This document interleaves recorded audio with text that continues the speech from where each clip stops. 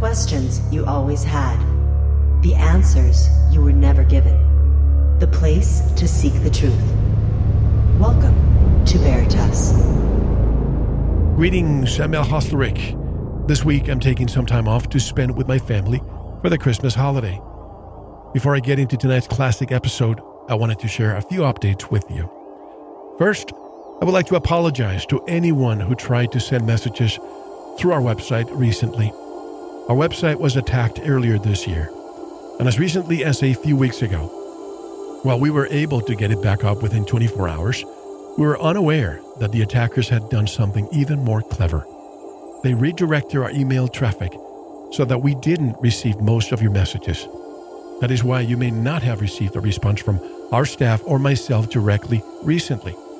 In addition, they used our domain to send millions of emails, not yours, but this caused our email bill to skyrocket into the thousands.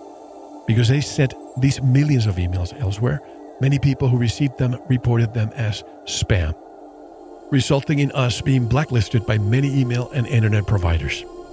The bottom line is that there is a concerted effort to silence Veritas. Every year, they intensify their efforts. If you don't receive your weekly newsletter, which is essentially the only message we send out once a week alerting you that there is a new episode available, it means that your internet or email service provider has blacklisted us. If you have listened to us over the years, you know that there's no reason for them to do so. We don't solicit or spam anyone. We simply announce, we only announce to our subscribers that a new interview is available. In addition to redirecting our email traffic and sending spam emails, the attackers also blocked our password retrieval system. While this has mostly been fixed, the blacklisting may still be causing issues. If you try to retrieve your login and don't receive it via email, that is why. Just send an email to our support group and they will send it to you manually. However, it's the festive season and I try to see the positive in everything. If this is happening, it's because Veritas is making an impact.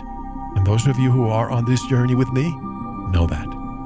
On a different note, in the past few months, I have been announcing that we will soon be offering guided meditations as part of your subscription. We finally have some already posted on our website. Some of you have already contacted me about them, and I'm glad to hear they're making a difference and you're enjoying them. I personally guide these meditations. Why did I choose to start with meditations about sleep? Because I know many people, including myself, have difficulty falling asleep. I used to have trouble falling asleep until I started meditating before going to bed. And I can attest that it has helped me overcome that. Guided meditations for sleep, they're important for our health because it helps us relax, reduce stress, and improve the quality of our sleep. It can also help us clear our minds, allowing us to drift off to sleep more easily.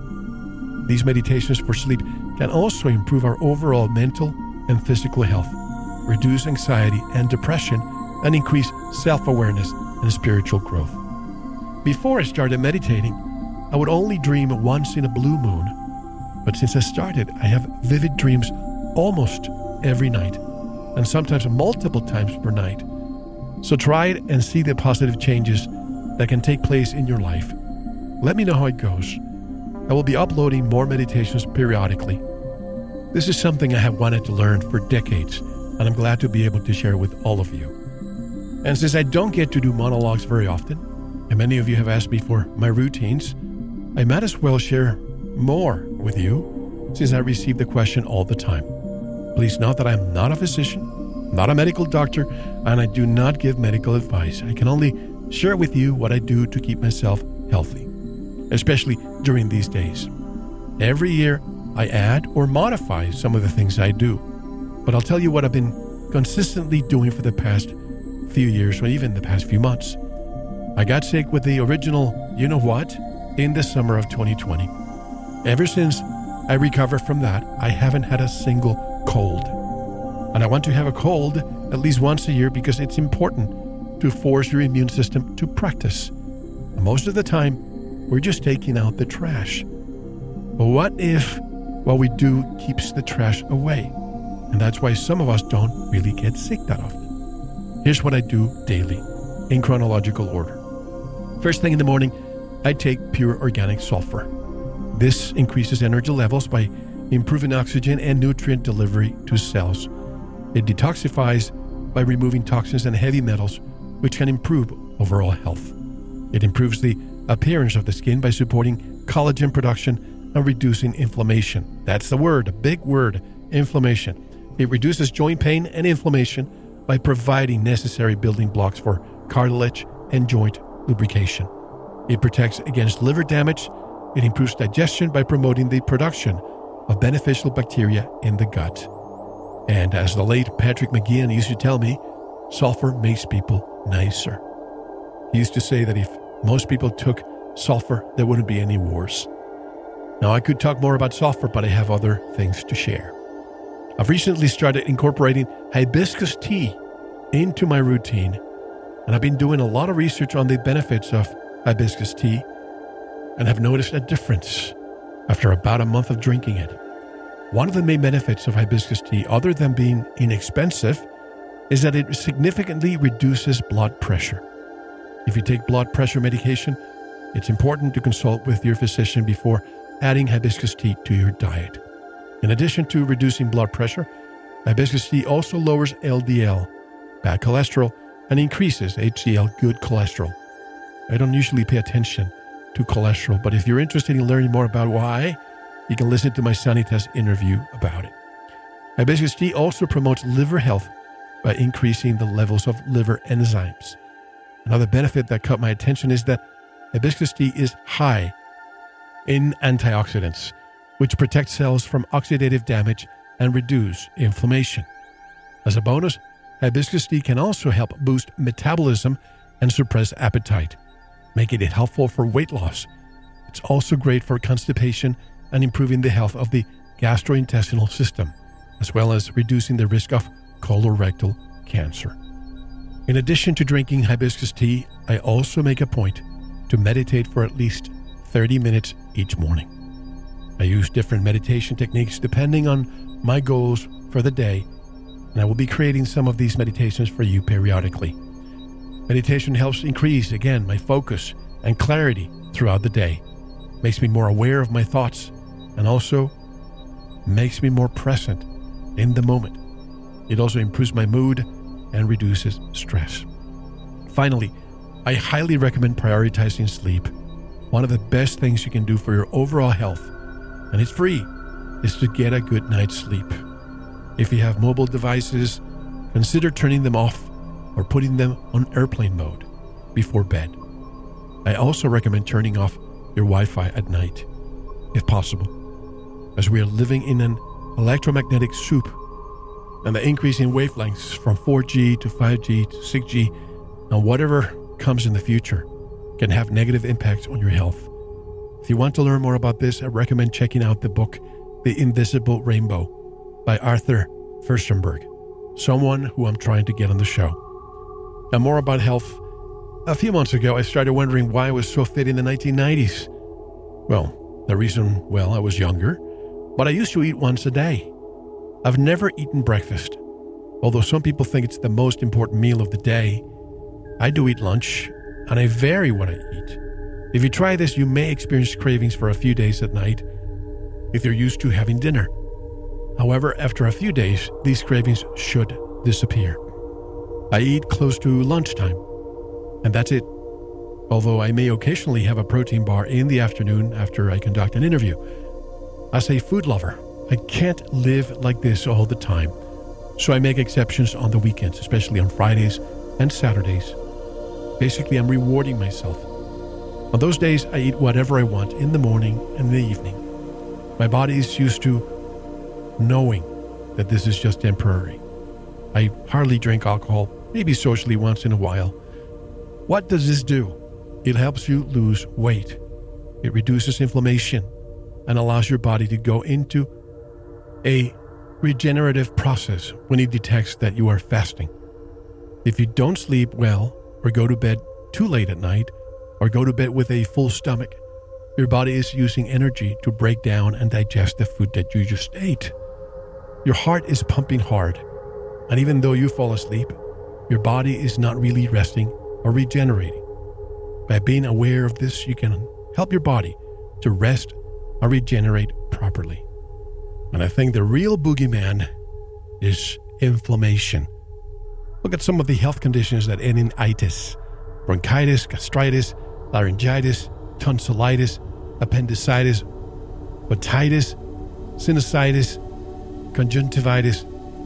And here are two that we have seen and hearing about a lot lately: pericarditis and myocarditis. So find out what the culprit of that inflammation is, and most of your problems will go away. Drinking clean water is also very important. I try to avoid sugar.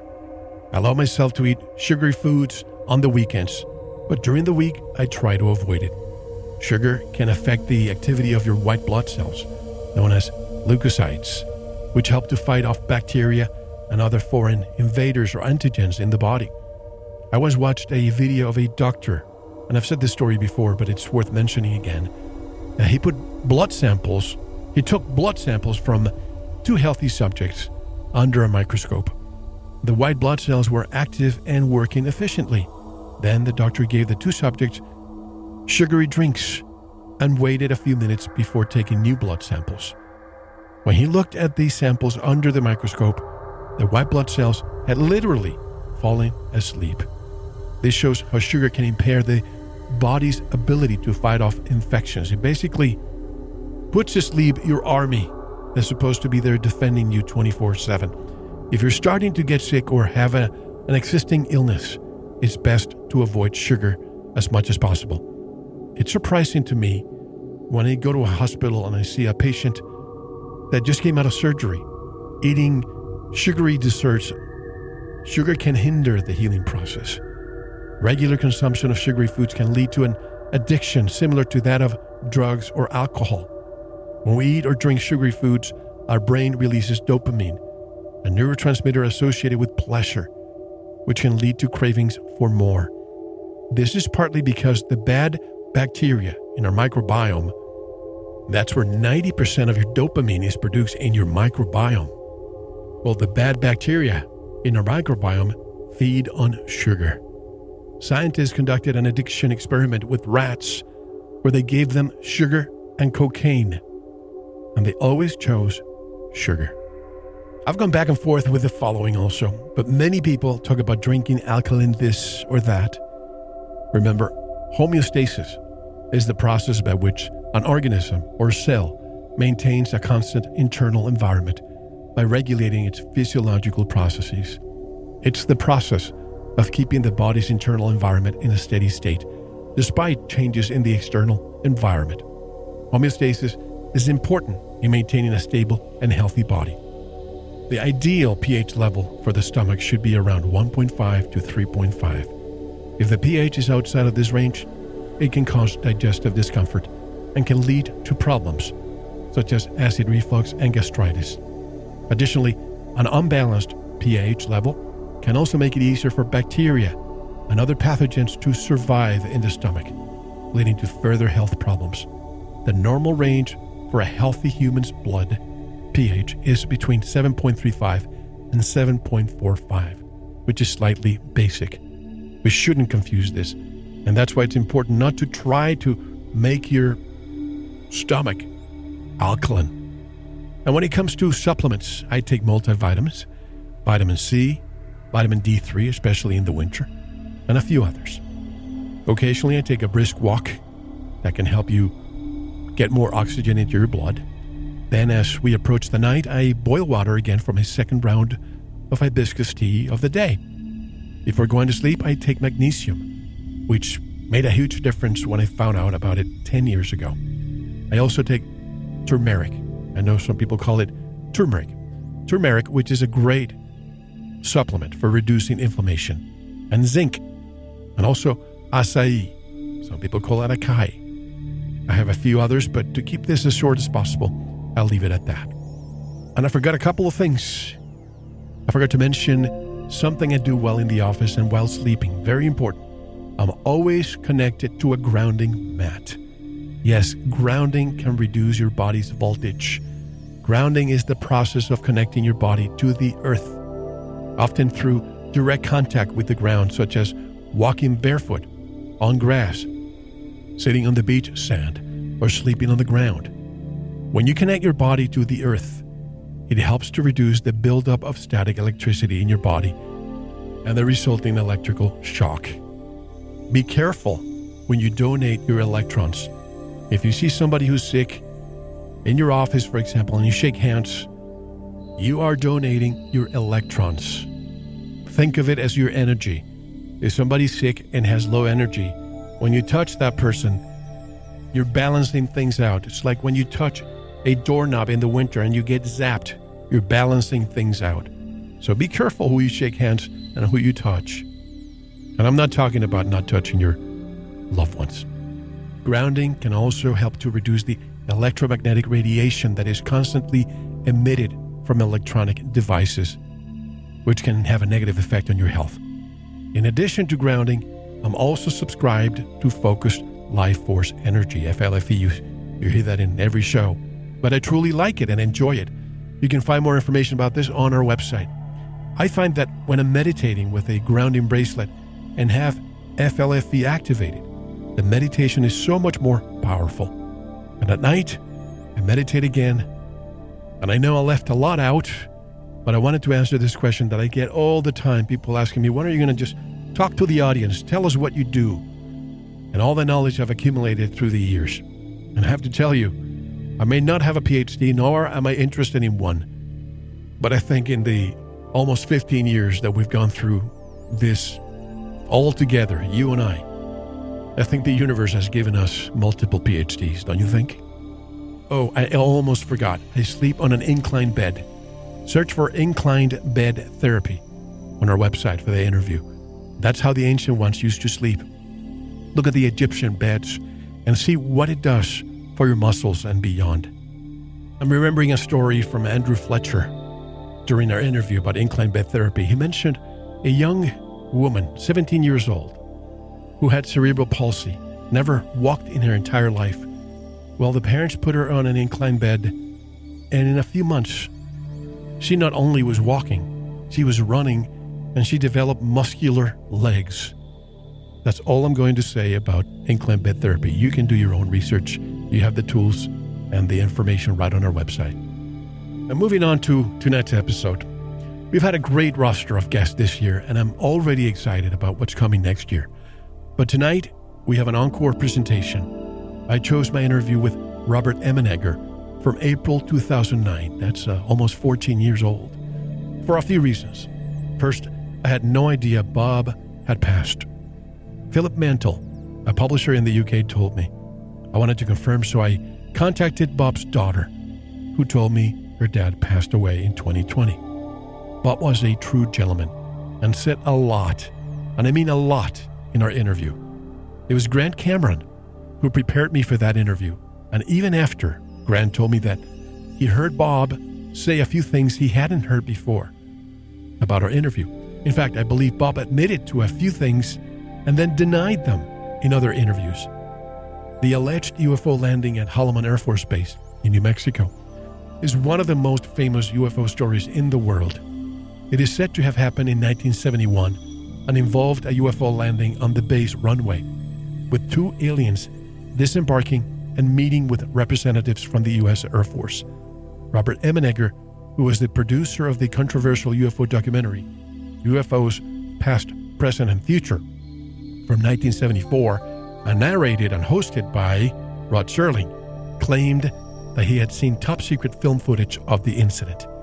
He also said that, according to witnesses, the UFO was met by a team of military personnel, and that the two aliens were wearing white spacesuits, and they had some kind of device in their hand that was used to translate. In an interview, Grant Cameron said that Robert Emenegger's story of an alien encounter at the Holloman Air Force Base in New Mexico was a credible account, and that there was evidence to back up his claims. He also said that Emenegger was a very credible witness, and that the story had a lot of credibility. Wait, there's more. A few months ago, I watched a video Bart Sibrel filmed of a gentleman who was dying of cancer, a bedside testimony, bedside confession, and requested that the video be released after his passing. So Bart released it, and the man basically said his father, a military policeman, witnessed the filming of the moon landings inside a hangar. And the reason why I wanted to contact Bob was because this individual said that Emenegger played a prominent part in the production of the film. So obviously, I had to hear from Bob Emenegger myself. And that's when I found out Bob had passed away 2 years earlier. So that's why I want to feature our interview once again. Apparently, he was very comfortable with our format and shared a lot of truth. I wish I could have asked him about the most recent testimony and his alleged involvement. Something tells me he would have denied it. But don't forget that documentary, UFOs Past, Present, and Future, includes 7 seconds of real footage of a UFO landing. You don't see the craft land, but you see it coming down. And remember, the government, the Nixon administration, the Pentagon, had promised Emenegger and Sandler, Adam Sandler, not the artist, the actor, his partner on the film. They promised them to use the entire footage, but at the last minute they pulled it. But they actually gave him 7 seconds with the condition that at the end of the documentary, they had to say, this may have happened or may happen in the future, but not to mention that it did happen. That was the condition. And I don't think any other radio platform has discussed this. And speaking of exopolitics, I recently posted my interview with Sonny Zito, also from 2009, and many of you wrote to me asking if I know how she is.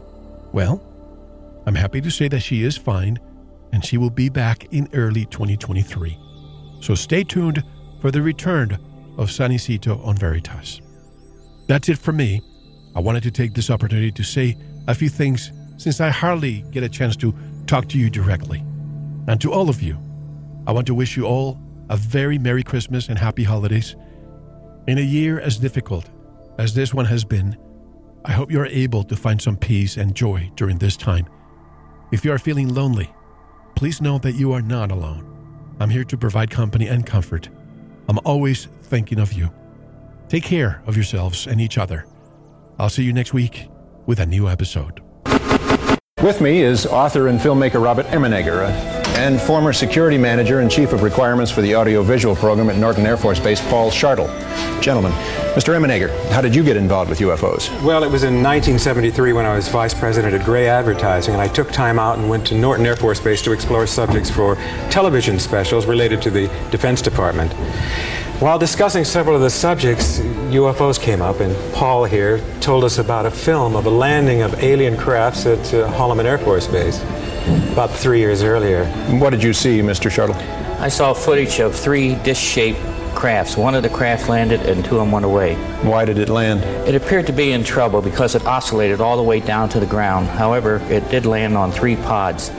A sliding door opened, a ramp was extended, and out came 3 aliens. What did they look like? Well, they were human-sized. They had odd gray complexion and a pronounced nose. They wore tight-fitting jumpsuits, thin headdresses that appeared to be communication devices, and in their hands they held a translator, I was told. A Holloman base commander and other Air Force officers went out to meet them. You actually saw these aliens on the film? Yes. This film footage sounded very, very special, and we wanted to use it as the ending of our television special. And did you? Was it in your special? Well, although the Pentagon had been very, very cooperative all the way, at the last minute the film was confiscated and we lost the whole finale of our show. But what I saw and heard was enough to convince me that, you know, the phenomenon of UFOs is real, very real. Mr. Schartle, what did your superior officers tell you? I was told it was theatrical footage the Air Force has purchased to make a training film. Well, that sounds plausible, doesn't it? Well, if it were a theatrical film, why didn't I have a record of this? It was my job to keep accurate records of all audiovisual purchases. Is there any other reason that you feel this was not a theatrical film? Yes, it was too real. The people who were shooting that day were Air Force personnel. Lucky for us, the day they were shooting, they were doing an acceleration test. Yeah, well, it's too bad we couldn't get that footage from the Air Force. Gentlemen, thank you very much for being with us. Then they put the documentary out, and then I find out that there's 8 seconds of the Holloman Air Force Base film in the film. So Bob's my friend. I phone up Bob. There's 8 seconds of film in there. And he goes, well, yeah. And I said, you told me they pulled the film. You told me it was sent back to the Pentagon. And he said, well, it did. And he told me this whole story about the guy going across the country in this small Datsun, taking the film back to the Pentagon. I said, but there's 8 seconds of film in the documentary. And then he said the key words. He said, but it didn't show anything. And I said, oh no, he said, it's background. And I said, background? What do you mean it's background? And he said, it didn't show anything. And what it is you see the hills of Holloman, and you see this object, this brilliantly lit object at 6 o'clock in the morning coming over the hills, but it's in a distance. So you don't see it close up, and you don't see the alien when the alien gets out. That's the classified part. So they want you to know that Holloman happened, and they allowed them to use this, the 8 seconds of the film, but the rest of the film, the classified part, was pulled. And now, get ready. Does the government have film footage of a UFO landing at Holloman Air Force Base? Did non-human entities exit the disk and communicate with the base commander? What was so different about the appearance of these aliens as compared to those we hear about today? If you want to know the answers to these and more questions, don't go anywhere.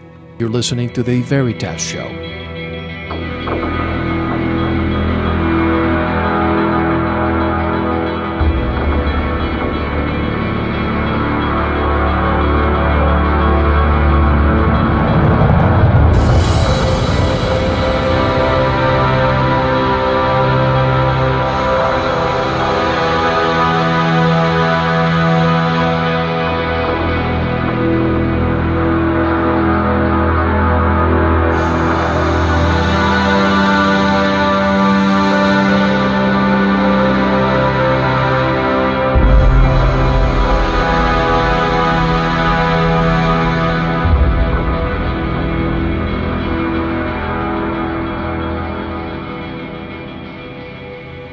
And welcome back to The Veritas Show. What you're about to hear is an excerpt from Grant Cameron's interview, in which he goes on the record to express that Bob Emenegger's story is potentially the biggest UFO story of all time. That was the compelling reason that convinced me to share his story with all of you tonight. Well, let's let Grant Cameron say it one more time. And the Robert Emenegger story, I think, is one of the best. It is potentially the best UFO story ever, given all sorts of access to top-secret film and people and clean rooms and the Holloman Air Force Base story and all that kind of stuff. He did know Bob Haldeman, who was chief of staff for Nixon, and he also knew Hershenson. Hershenson was public relations and public affairs for Richard Nixon, and he was in contact with Bob Emenegger almost on a daily basis while they were producing UFOs Past, Present, and Future, which is this documentary in 1974 they put it out, that Emenegger and Alan Sandler put out, and he was almost in daily contact as to how the documentary was coming out. And so I asked Bob Emenegger, I said, was Nixon behind this? Can't say for sure. Hershenson was in contact, and he asked Bob Haldeman. He said, this famous story about they had the film in their possession where the alien lands at Holloman Air Force Base. The aliens get out, the generals greet them, they walk down the tarmac to Mars, and all this sort of stuff. And this is all on film, and that Emenegger and Sandler had the film, and that the last minute the film is pulled back to the Pentagon by Coleman, and that they put about 7 seconds of the film. They've confirmed there's 7 seconds of the actual film in the documentary. So you get these contacts where they're being leaked this material, and at the last minute the film is pulled. Same as 1956 when Disney is contacted, given all the material, and at the last minute they pull all the footage that they're going to do. So the government does have that. Mr. Emenegger is on our guest roster for this year, but after what you've said, I'm going to have to call him and get him sooner. Oh, he is. I'd say it is potentially the best story there is, because it involves the White House. It involves, and I've confirmed, I've heard him tell the story, and I've stayed at his place, and I see him every time I go to Ozark. He's at Ozark every year, and he couldn't care less what UFOs. He's very skeptical. All he believes is his story. So he's a very respectable type guy, and I've heard him tell the story 30 times, and he has never deviated from that story one iota. So Emenegger's got some incredible stories, and I've heard him tell them so many times. He keeps telling all these stories, and just fascinating in behind the scenes of a guy who really was a skeptic who couldn't believe, went to the Pentagon. It was called to the Pentagon and was saying, I couldn't believe I was there. Like, these people are all crazy. Like, they're all talking about this. Like, this thing's for real. Are these people nuts? He just didn't believe it. And he couldn't believe there's Coleman and colonels and generals talking about this as if it was real. And he thought that these people are all nuts. I mean, what are they talking about? I don't believe this stuff. To the worldwide audience and to Mr. Emenegger, Mr. Cameron just gave you the biggest commercial for the upcoming interview that I hope to have with you. Robert Emenegger is a screenwriter and director for many documentaries, television specials, and feature films for TV syndication. He's a 1965 UCLA graduate in film and winner of numerous first-place awards and gold medals in domestic and foreign film festivals. He's the producer and director of 10 original science fiction feature films and 4 two-hour documentaries for TV: Laboratory, Sci-Factor, Captive, and Time Warp. Other samples of Emenegger's work from Who's Who in Entertainment include The Day the Silence Came, Hypnosis and Beyond, Is Everyone Happy But Me, and Death, the Ultimate Mystery. He received a Golden Globe nomination for his film UFOs Past, Present, and Future. He directed live musicals starring Carl Burnett, music for a dozen pop single records on Capitol, Mercury, and other labels, album on ABC Music for TV series Landslink, songs recorded by Kenny Rogers, Glenn Yarbrough, and others, score films and TV spots. And to the listener audience, to most of you, this will probably be the first time you will hear Bob Emenegger share his story. Ladies and gentlemen, what you are about to hear is not, I repeat, is not science fiction. Hello, Mr. Emenegger, and welcome to the Veritas Show. How are you? Well, hello, and I'm glad to be here. It's my pleasure. Bob, I have to be very honest with you. I have heard pieces of the Holloman Air Force Base landing, but nothing concrete. It's as if this story was left somewhat under the radar. It wasn't until Grant Cameron was on this show a few weeks ago that he started talking about you. He didn't get into the story, but he did say we had to have you. I extended an invitation on the air, and here you are. So I thank you once again for accepting. I also found out that many in the audience also don't know about this story. And in preparation for this show, you and I were discussing the title of the show, and you came up with the UFO landing at Holloman Air Force Base. The Department of Defense now accepts UFOs as a reality. The latter portion of the story seems to carry some information we've never heard before, especially from the military. But before we proceed with the new revelations, Bob, I want to give those listeners who are not aware of this story, as I said, I was one of them. Why don't we start where you feel it is more appropriate? Sure. Well, I'll make it very brief. At the time that I got involved in this, I was the VP Creative Director of Gray Advertising out on the West Coast. And somebody I knew, well, at that time also I did get a letter from Nixon asking for suggestions for people who would be good for his staff and good for the country. And that was just because I think it was probably because of Bob Halderman, who I knew and who was, working with Nixon at the time. So maybe it wasn't unusual that they would send out letters like this. I think I sent a copy of it to Grant so that he could sort of get that background that I never really talked about before. Anyway, I was asked to be a part of the re-election committee, and I met with the staff out on the West Coast. And I would say I'm maybe jumping around a little bit. That's okay. I had contacts with Bill Carruthers, who was his media director, and in fact, I was in the middle of when I accepted to work on the re-election, I was in the middle of a presentation to the Bank of America board up in San Francisco, and it was being broadcast down to Southern California because Bank of America was one of the clients that I worked with. And this is just sort of a side issue, which was kind of funny, that we were in this huge room meeting, and the secretary knocked on the two large doors at the end of the room, and the woman entered. The secretary went over and talked to the head of our office, named Bob Humphreys, and whispered in his ear. And then Humphreys said, "By the way, Bob, the White House is on the phone." So I got up and left with all eyes watching me as I went out and took the call. And it was really from Bill Carruthers. And it was because they said it was the White House, everybody was, thinking, oh, my God. But he just simply said to me, "Hey, Bob, do you know any good cameramen? We're trying to work on something like that." And I thought, oh, my God, that's not very important news. But so when I went back into the room, of course, everybody's watching, and I didn't say anything about it because what do I want to say? Oh, my friend wants to know about, using the White House is always something that gets everybody's ears. Sure.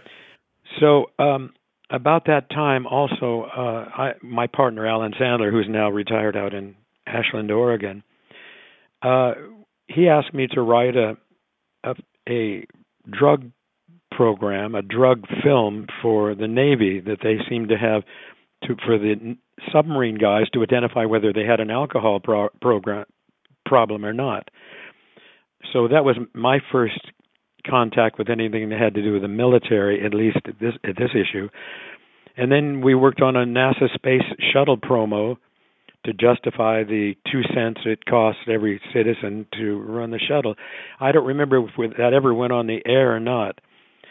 But anyway, then Alan said, let's go out to Norton Air Force Base. There's something, I think that we could probably develop a program that would put DOD in a better light, and I was all up for that. So we went to Norton Air Force Base. We didn't sign in, which is what happened all the way through what we were doing, and met with the heads of DAVA, and I don't know if DAVA means anything, the Defense Audio Visual Agency. That's where all the film depository and all films go through Norton at that time. So we started shuffling through projects that seemed to be very interesting. The Navy had developed three-dimensional moving holography. The Army had a R&D in Maryland where a young scientist was sitting at a computer. No, sitting quite across the room from a computer, thinking, and the computer would spell out the word that he was thinking. So I think that was probably something to do with an additional aid to those pilots. They have all kinds of things strapped to them, something on their shoulder that tells them about too left, too much right. Bob, and this was what year are we referring to here? This is all in the 71, 72. So that technology was there in 1971, 72. Yeah, there were many things and I was exposed to and a lot of laser work. In fact, maybe there isn't time to go into those, but they were interesting. I was wandering around Wright-Patterson, unguarded, wandered into a room where there was a huge jet engine and some scientists, and they were developing 100,000 watts of electricity through the rear jet with a collector. And, I asked, what's this for? And I assumed that it was really for laser cannons. I was later found out that they had experimented with laser cannons, but the quote, what happened was they would burn a hole in the enemy airplane, but it would not explode. So they put it aside and used that energy for something else. I think it was used on the B-2, as a matter of fact, and we won't go into that. So we were exposed to all of these programs, including a dog program, which wouldn't be very much interest to you guys, but they were training shepherds to do reconnaissance work and guarding. And they had little receptors they put on around their necks so that they could sneak into an enemy line and pick up information. It was all very interesting. Bob, were you in the military or related to the military before this happened? I was Air Force Reserve, and activated for a very short time. As a matter of fact, I joined the Air Force Reserve along with my friend Bruce Hershenson, who became an aide to Nixon later. So I knew him all through this period. And I was stationed at Norton Air Force Base. There was no relationship between why we went out to Norton and the fact that I may have been stationed there, because I wasn't even interested in, I didn't even think of UFOs at that time. Okay. So we were also involved with the Dolphin Research Program, which is all Navy, where they were training dolphins to determine different metals. I hate to say why, but that they would ask them, the dolphin, to go up and touch something that was made of iron, then something was made of copper, whatever and they were also training them to retrieve bombs. They had a little thing that they put on them to go down and snap on a bomb and pull it back up. I don't know if anybody knows about those things, or even you may care. I've always, absolutely. We've heard about that. That's very interesting. I later on, and I'll tell you about it later, we did some, how do you call it, some work for the Navy intelligence gathering by going out on a dolphin hunt. And we made a fake film. I'm jumping way ahead of the story, and we ended up doing a fake film, if you call it, to watch this Russian defector, all the hand gestures he was doing and all. And then Alan, because of his connections in the Soviet Union, asked them to do a educational film on dolphins. Well, that was just a cover. So as soon as we saw those films, the Navy guys were happy to know whether this defector was telling the truth or not. This is a little bit aside from what we finally ended up doing, but I just wanted you to know that there were other avenues that we were exploring, including even pulling up the Merrimack with the Navy just as an incident. But then Alan and I were taken into a clean room out at Norton Air Force Base. I don't know if you know what a clean room is. It's no bugging. No bugs, no cameras. No, right. And the reason, too, is that particular studio was used by the CIA for training films. So it was, pretty isolated. So we sat down with Paul Shartle, who was head of security out there, and he said, what would you think if we told you there was a landing at Holloman Air Force Base of an alien craft, and there's film of it? To tell you the truth, when I heard that, I just kind of thought, what? Would you say that again? Because I didn't think about UFOs one way or another. My wife, always read the tabloids, and you know what they're full of. Sure. I had an alien's baby and little green monsters of attack. And I used to laugh at her and say, oh, why do you read that crap? Then here it is, move forward to about 1972 or whenever it was, and I'm hearing something that took me a while to adjust to. So he said, Shartle said to us, well, you proceed with your project, the other projects, but if you're interested in the UFO story, go talk to Captain, I don't remember who he was, and he'll make an agreement or arrangements with the Pentagon so you can begin your search. But he did say, bury it under all those other projects, the ones I just mentioned to you earlier, right. Because that sends up a red flag to within the DOD. So off we went. We arrived at the Pentagon. My wife used to say, the Bobbsey twins go to the Pentagon. So that, what the heck. She took it lightly. I remember we did not sign in. I think that's called plausible denial. I was going to ask you, why is it that you didn't sign in any time you went to the Pentagon or to any military offices? I cannot.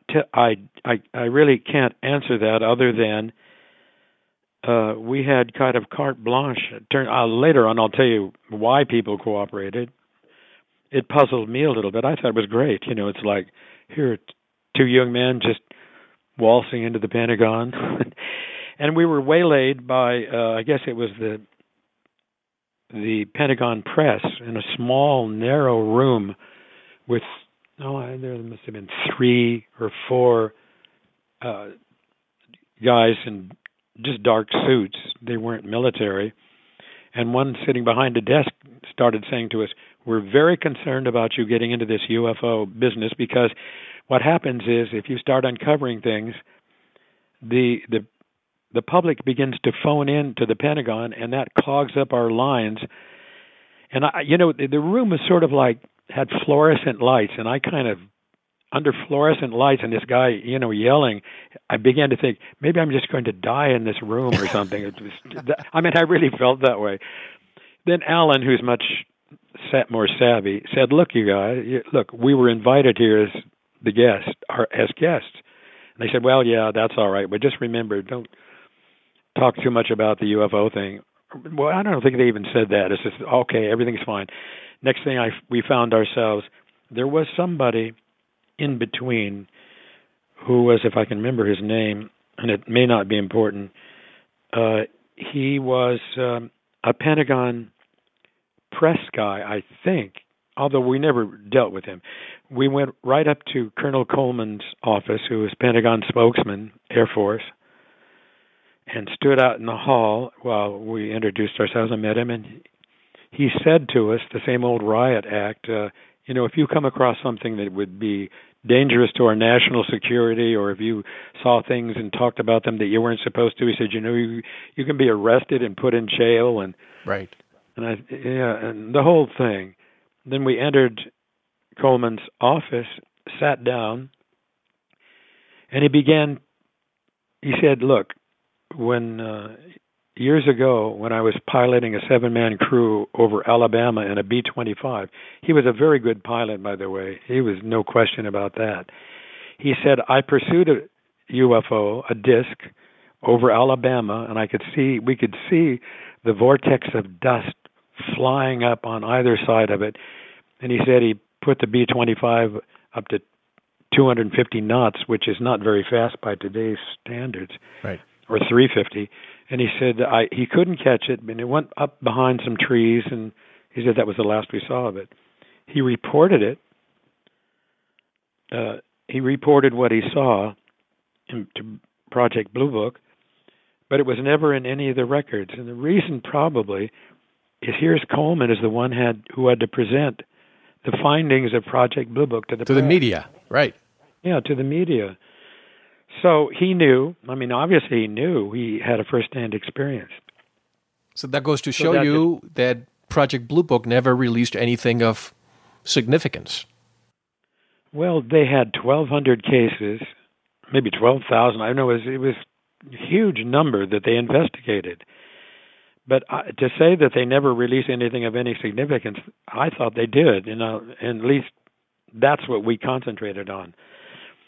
Well, anyway, in Coleman's office, he finally said, I know someone that would be of help to you. So he got on the phone and called George Weinbrenner. George Weinbrenner turns out to be the director of foreign technology, the Spy Center for the Air Force. I'm sure you've heard of foreign technology. Sure, Corso and yes. Yeah, Corso had a very distant relationship with him, frankly, I found. Anyway, so we went over to the bunker in Wright-Patterson. As a matter of fact, how did I go from... Wasn't Coleman talking about MiGs and showed you the book from J. Allen Hynek? Was that after? No, that wasn't Coleman. That was George Weinbrenner. Weinbrenner. Okay, sorry.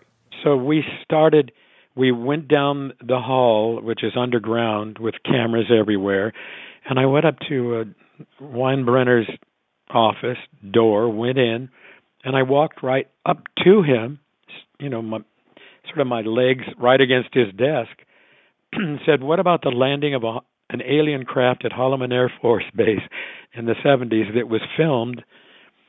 And he didn't change a beat. It was as if I'd said, nice weather we've got out here.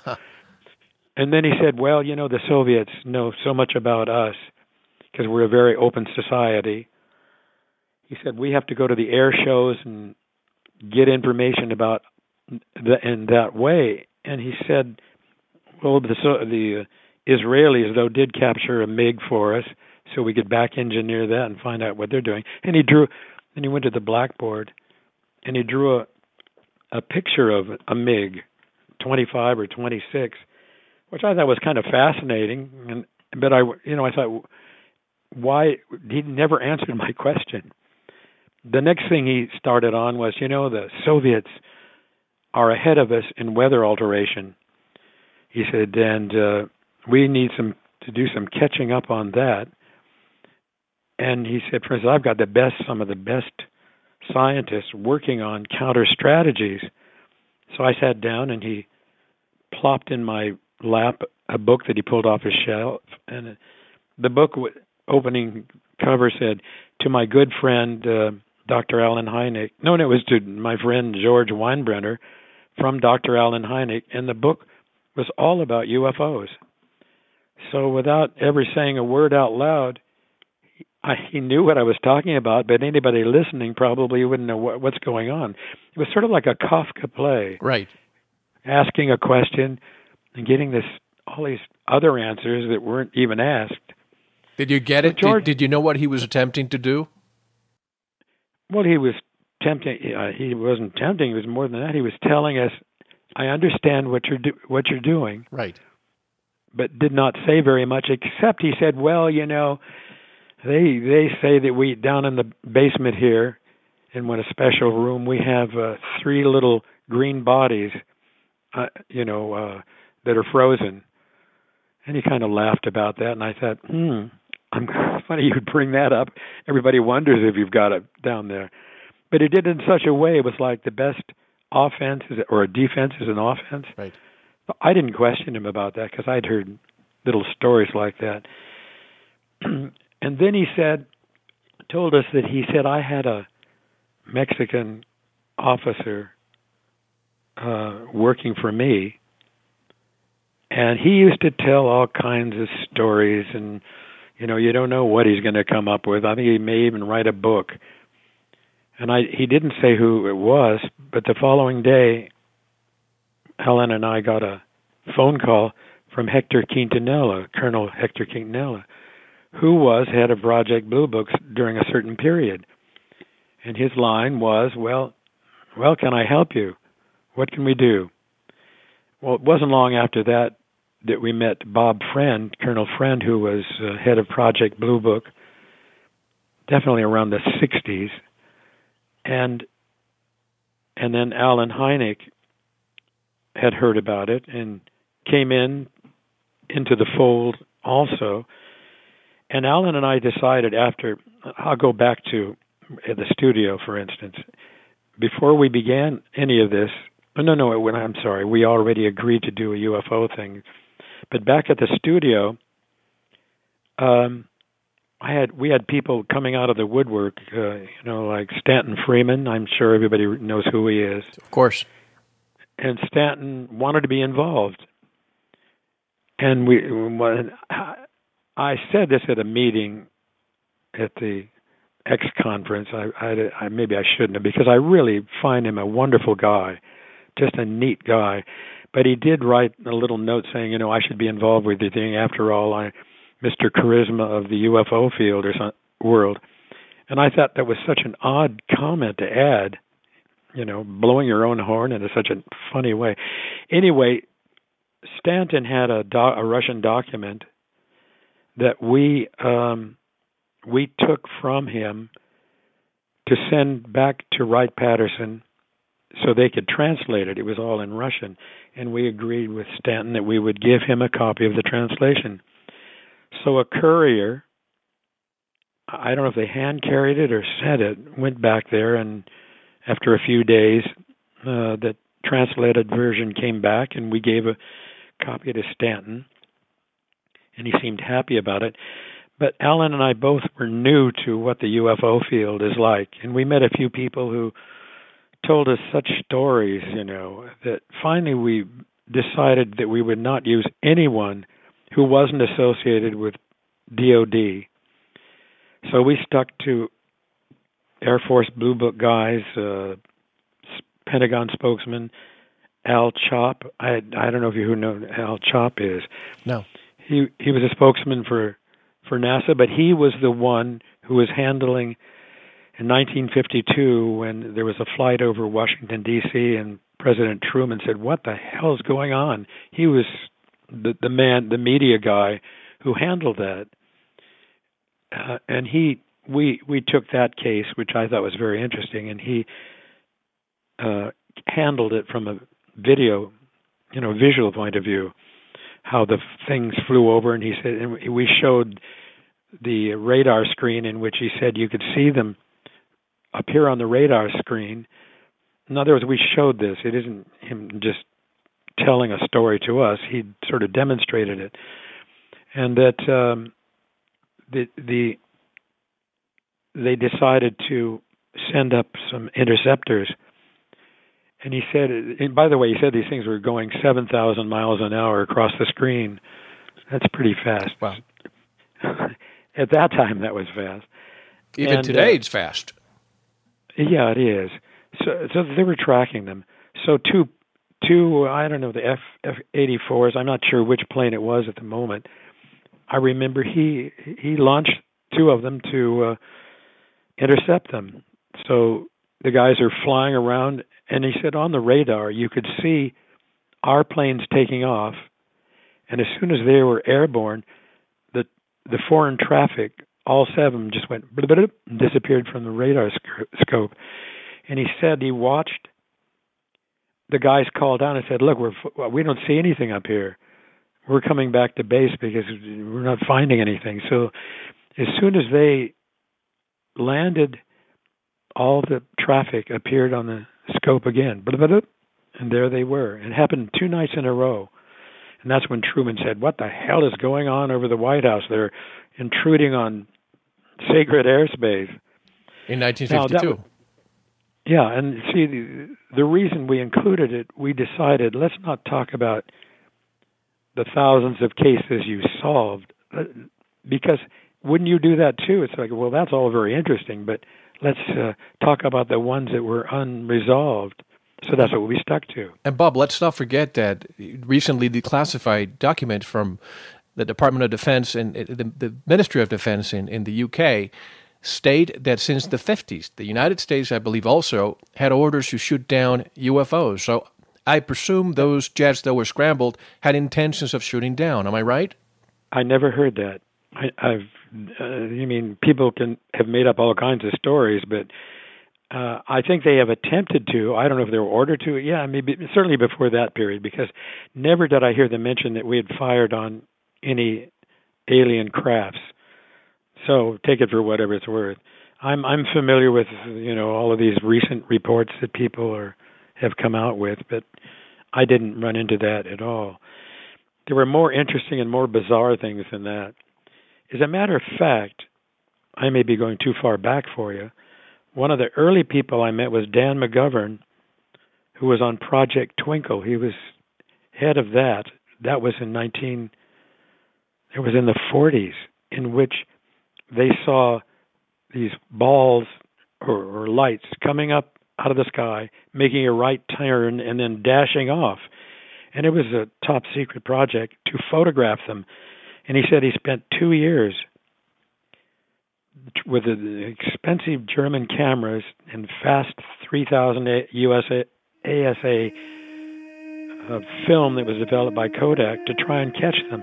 He said after 2 years, they could see them, but they never could capture them on film. I mean, that's past history, and we never included Dan McGovern or Project Twinkle in our story, but it was sort of an interesting thing anyway. So let's see, back to wherever we were. Bob, hold right there. We have to take a break, and I just laughed when I heard Project Twinkle and the light orbs.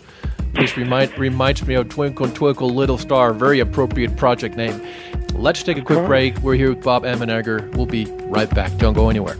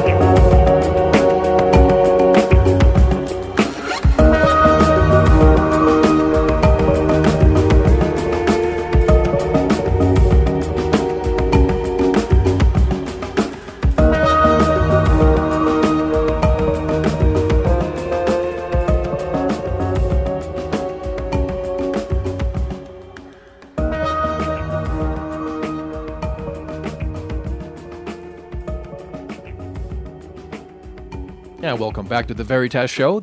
And I'm here with Bob Emenegger talking about the UFO landing at Holloman Air Force Base. Bob, please proceed. Well, we began our project, as I said. We went back to Alan's studio. At that time, later on, we jointly owned a television studio or film studio. But back then, we were at his offices because I was still with Gray Advertising, just taking time off for this project. And sort of an interesting thing, down from Stanford Research, Hal Puthoff came down, and Targ. Do you know who these two people are? Russell Targ and Hal Puthoff, sure. Yeah. And they were really curious. They had learned through Jacques Vallée that we were doing this project. And I got to know them at that time. And as a matter of fact, I still talk to Puthoff often. And he's always wanting to know when they're going to tell us about the landing at Holloman, and like everybody asks. Sure. And then this is a side issue, but I sort of lost contact with Puthoff for 10 years, although we'd talked an awful lot before that. And then we got back together 10 years later, which was in the 80s. And he told me that he was asked not to really communicate with too many people because he had, as you know, headed the remote viewing for the CIA. Or did you know that? I did not know that, no. Yeah, so that was his assignment. He spent several years getting the best sensitives and under the patronage of the CIA to remote view. And some of them are pretty remarkable what he came up. I have some declassified examples now, but they were spying on the Soviets. At that time, there was only the Soviets that anybody cared about one way or another. And one of them, I think his name is Pat Price, was tuned in on a Soviet R&D base somewhere in the Soviet Union and drew a picture of the buildings and all. But also he added, at the bottom, he saw a large crane on tracks. So when that came back, Puthoff said that, they said, wait a minute, we know what this looks like but there's no big crane out in front with the tracks. But to make sure, they sent up the spy satellite, and there it was, sitting exactly where this Pat Price had visualized it. So that always gave the program a little boost. There are a lot of things that would be fun to talk about, but on issues like that. But that isn't why we're talking about UFOs right now. So someday we'll jump back to the other subjects. So the jets were scrambled. They came back. The objects disappear when they were scrambled. When they took off, then when they landed, they reappeared. Does that mean they left at a high speed, or they just disappeared to another dimension?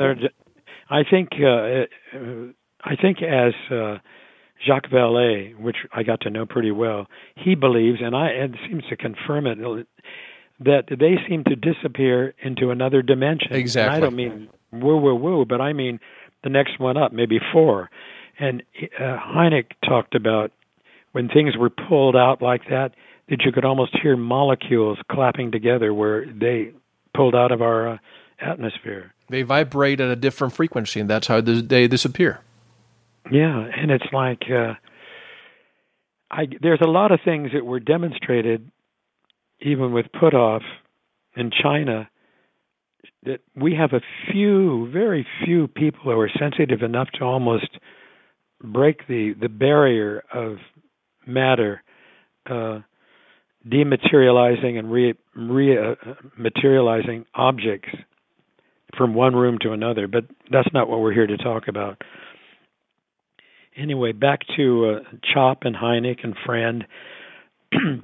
I suppose I thought the landing in Socorro, New Mexico was quite stunning. I'm sure everybody knows about it, but maybe they don't. Maybe they don't, so do you want to talk about that? Well, in the 60s, Lonnie Zamora, who's a sheriff down in Socorro, New Mexico, was on his usual route, and they were driving around, and he saw a car that looked like it was speeding. So he followed it up a gravel road, up a hill, and stopped and didn't know where it went, but he looked down, not far from him, I'd say, 500 feet? I'm guessing. And he saw, it looked like a craft, a disc, sitting there. And he noticed that two pair of legs came down from under it or inside of it. And at the time, they either sensed him, and I mean, he freaked out. He called in, which we had in our film.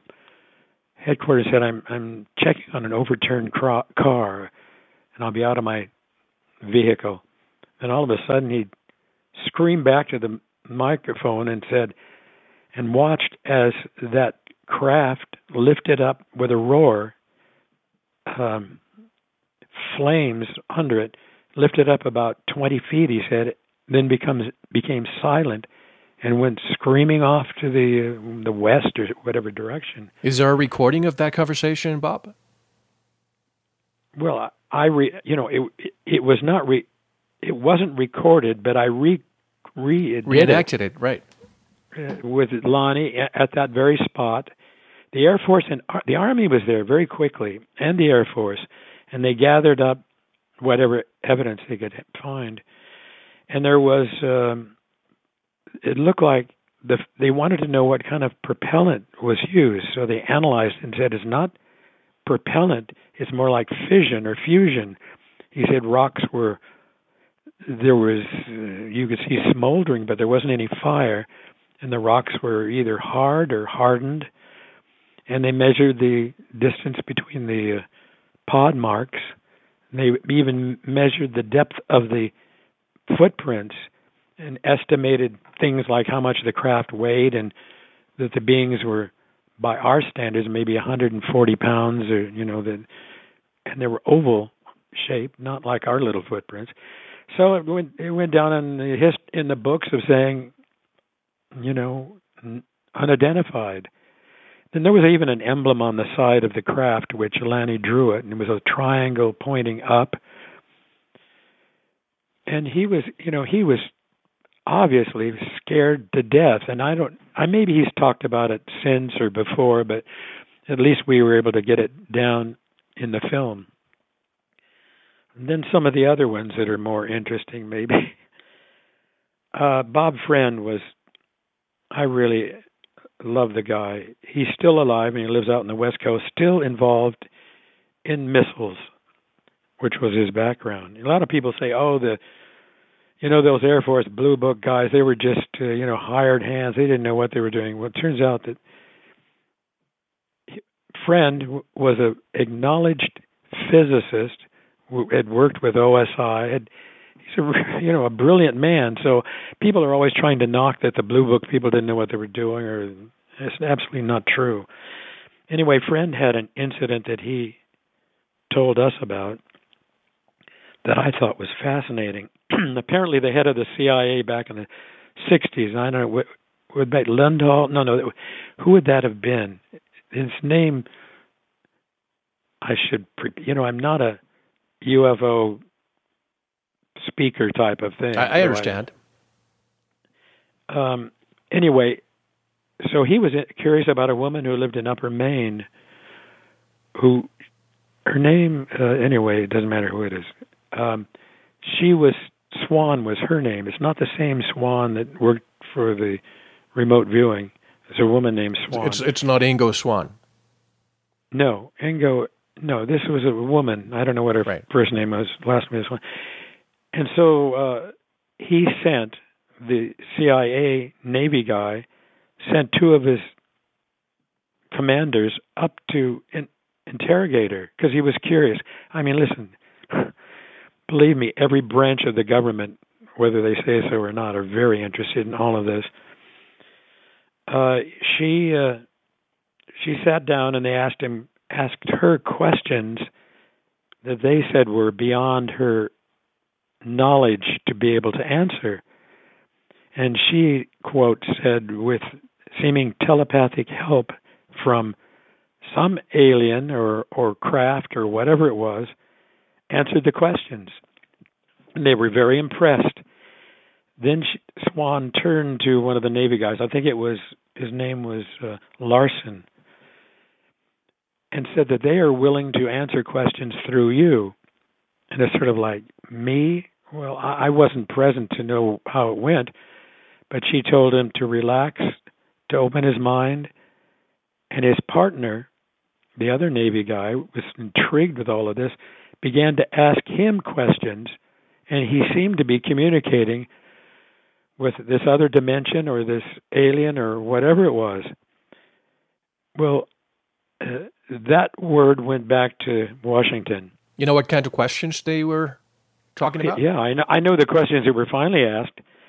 So there was a meeting in a building which is in Washington, D.C., which Bob Friend took us to tell us the Air Force's involvement. The building was used by Naval Intelligence Photographic. The bottom floors were just a parking lot. But as you went up to about the fourth floor or so, the Navy was doing intelligence work there. So Bob Friend walks through the empty building and tells us that he had heard that there was a EU, some sort of an organization of aliens, of other planets who were interested in Earth, and that was their present project. With all that, remember, Bob Friend does not make things up, if you knew who he was. He was head of Project Blue Book toward the last. Sure. We went into a room that I could see. It was a corner room. And there were present were Art Lundahl, CIA. I tried to get him to be on camera. He said, "You don't understand." He said, "I'm still on duty, and that would be embarrassing, and we just don't do it." So I had Bob Friend tell the story. There was the two Navy commanders, a couple Air Force, Art Lundahl from the CIA, and they asked, I think his name was Larkin, if he would go into a trance and communicate with whoever these beings are. So he went into a trance. The way he described it, his Adam's apple began moving up and down like that, bouncing up and down. And the others in the room asked him to ask questions. I mean, the questions to me sounded as dumb as you can get. Do you favor any nation? The answer was no. It's a good question. Do you favor any religious group, like Muslims or Christians or all? He said, no. Will there be a third world war? They said, no. And they said, can we see your craft? And the answer was yes. Go to the far window and you will get your answer. So apparently everybody got up, and you know, I remember I'm telling this through Bob Friend, and we went to a window that faced the White House because you could see it outside. He said they all went to the window and saw this craft or whatever it was, and the Navy guys called for radar confirmation. Sounds like I'm kidding, but the word came back that quadrant of the sky was blanked out on radar at the time. So it must have been huge. Well, I don't know about its size, but the fact that if they can control our radar and be not even working, the radar not even working at that time, that means they have some ability beyond us. So that was a friend went to his general and said, look, I'd really like to follow up on this. And he was told, no, don't bother. We'll handle it from here on out. So Friend was never able to figure out any conclusion to it. But that had never been told publicly, the thing I'm just telling you now. It was the first time, and they allowed us to tell it. And I use that as an example of if the Air Force and the Navy and the CIA is all trying to cover up something, like we don't want people to talk about it, don't you think that would be rather an embarrassing thing to put out there for the public, admitting that they went as far as trying to communicate with these aliens? I thought so. I thought that was a good example of their openness, like Absolutely. A lot of the things that they talked about. Absolutely. And we talk on this show a lot about the possibility of this closure, which I seem to be more pessimistic about, just because I don't think anybody who's in control would like to relinquish control. But not only that, I think the only way to do this is by giving immunity to those people who have been involved so far. I know how exo-politicians really feel. And when I spoke back at that conference, I felt I was the Lone Ranger because I believed that you're not going to get the Senate or Congress or anyone to acknowledge it or even investigate it, because this was done during Ford's time. There was an incident in his area of which a craft landed, very well described, and he demanded an investigation. And Quintanilla and Hynek presented all the evidence to them.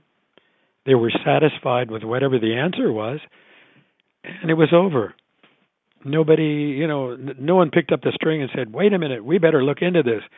I don't believe that you're ever going to get Congress, as much as the exo-politicians believe or hope, will ever do anything. And why don't, and the business about presidents, don't they know? I have a feeling a lot of them have been excluded from any information, but they know the information I'm telling you right now. So I would think that they would be very interested in following up. But as a matter of fact, I don't know if Grant told you, on the 6th, I don't know what the day the 6th is. On Monday, I put a question to Bush Sr., who's going to be here. I had to write it down. They don't like things as surprise questions. But I asked him, I said, with your past association with the CIA, and it is surmised that you, of all the recent presidents, that you would be the most informed on the subject. And the question is, what do you say to that? So I'm anxious to find out if something might happen along those lines. Wasn't he the one who told Carter, sorry, you don't have the need to know, when he was director of the CIA, secretary of the CIA? It probably was. I have not yet any presidents, I haven't met any of them. The only one I knew was Nixon or worked with that knew anything. They were, and the point I got from the military was they don't have a need to know. They're going to be 4-year guys, maybe 8, except for someone like Bush, the senior. There is no reason for them to know, they said. Now, does that mean that they know something they don't want to tell the president? I don't know. I'm just telling you, from my point of view. And now, I can go on with some of the other incidents. By the way, are you going to take a short break? I'll let you know. We did take a break 17 minutes ago, and I'll alert you when another break comes in. But Let's go back to Holloman. Let's go back to when you were contacted and you were with Weinbrenner. Take us from there. Well, Weinbrenner would not even acknowledge anything I was saying. But with a wink, he seemed to know what I was talking about. That's what I found out about guys like him who are, they work with the spooks. They're very much in bed with the CIA. So what you're telling us, Bob, I don't mean to interrupt you, but his office was obviously bugged, and that's why he was referring to MiGs. That's why he opened the book that Dr. Hynek dedicated to him without saying anything. So he was, let's pretend he was just giving you some hand gestures about what you were referring to, but he was talking about MiGs so that if anybody's listening, they'll know, or they will think that he's not talking about what you were interested in. Am I right? Well, it was very puzzling. I often refer to it as being like in a Kafka play. Right. I ask one question and get off onto another subject, which I didn't even ask about. And I thought, all this interesting information, I thought it was very interesting. But I don't assume that he was bugged, but yet he is in the intelligence business, Air Force. They're the spy center of the Air Force, probably of everything else too. So maybe they monitor what he's saying on the phone or in the room. I don't know. He never said anything. But it led me to believe that he wouldn't have told me about his Mexican officer or a few other things, or show me that he knew Hynek and had worked with him, unless he wanted us to know, kind of like with a wink, Right. I know what you're talking about. As a matter of fact, Colonel Coleman at the beginning said he can be of more of help to you than anyone else when he made the phone call. When Coleman called Weinbrenner. So, back to, I don't know where we were. You were at the Weinbrenner's office. Well, but let's move forward to why I asked about Holloman, right? How it came about. Shartle knew a guy that was from Foreign Technology who was stationed at Holloman, who apprised him either through email or letters or phone calls that the landing had taken place. I mean, I wouldn't have known that. And it was described to him. It's somewhere in the records, but he was told. I was told that the craft landed. It was wobbled down. That the commander of the base went out with the fire department and a couple others to meet this craft, which opened the door. It dropped down, and a couple, I guess, people or whatever they were. But just before that group went to meet them, did we take any hostile posture or any defensive posture about a foreign craft landing? No. The thing that I can't figure out is when they saw this craft coming down, I think they continued in our own way, warning them, and somehow they saw what the shapes of these crafts were and allowed. There were three, I was told. The two of them did not land. One of them did land, and it was either in trouble or came down. And how we'd acknowledge them, I have no idea. That was never clear to me. But I went to find out later, so I'll go ahead with what I was told. Okay. They said that this Alfonso Lorenzo was assigned to them from Foreign Technology to take care of their needs, whatever the needs are. One of them was holding sort of a translator in his hand, which looked like a caduceus. One of the extraterrestrials. Yeah. Yes. And we asked them if they would help us identify a radio signal, which I guess they played it for them or turned them to it. And they said, we don't know who it is. It isn't ours. As far as I know, that was just one of the few comments that were made. Then I was told they stayed for a short time in the barrack, which is not there anymore. And by the way, the base was closed down for this incident. Sounds like the Eisenhower event where they allegedly closed the Air Force Base for a few days. Yeah, that's what happened. And then the craft was taken down to the end of Mars Avenue. I was told, all these little bits of details. So let's go back to Alan and I saying, by the way, now we have a new contact. He is Major Leo Verona from the Navy. He was a Navy major. So all the branches were involved, by the way. We'd get passed around. And he was our contact. And he told, we told him we wanted to go down and film in Holloman. And Alan is very impatient about everything. He got the commander of the commander of Holloman on the phone and said, we're doing a project and we'd like to come down and film at your base if you could do that. And he said, you want to do what? And he said, forget it. So Alan called Leo Verona and he explained what happened. He said, oh, well, look, give me 10 minutes and then call him back. We waited, and finally Alan called back, and the guy said, oh, well, come on down. Change the tune. Oh, boy, yeah. What I found is that everyone was cooperating with us. I mean, here I am new to the UFO field, so as a matter of fact, I asked, I'm jumping around just before I go down to Holloman, but I asked Bill Coleman, Colonel Coleman, maybe 6 months ago, I asked him, because I still talk to those guys. I said, why were you talking to us? He says, because the Secretary of the Air Force said to do it. So that was kind of, well, maybe that's why they talked to us, including every time we'd meet with a researcher, he was told to cooperate with us and talk, which is, it's certainly a pleasurable thing to have happen to you. Bob, before we proceed with this, and we have to take another break, but can you please describe what Mr. Shartle saw when the craft landed and the beings emerged? And I presume there was footage taken from this meeting, right? Yes, there was 3 cameras. There was a ground camera. There was one in a helicopter, and I guess there must have been a ground one, a handheld. I'm not sure what it was because I didn't know. So you believe the beings were filmed? Yes, I do. Can you describe I believe them? it.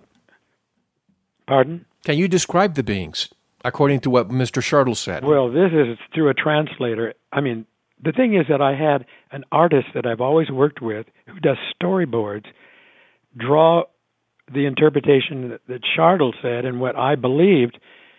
And I'm sorry that in the book they look more like comic book drawings to me, but he had no knowledge and we didn't oversee him. This is for the book. Sure. They said they were about a little less than 5 feet high. They had sort of a rope-like design around their head with wide apart eyes and practically no nose and mouth.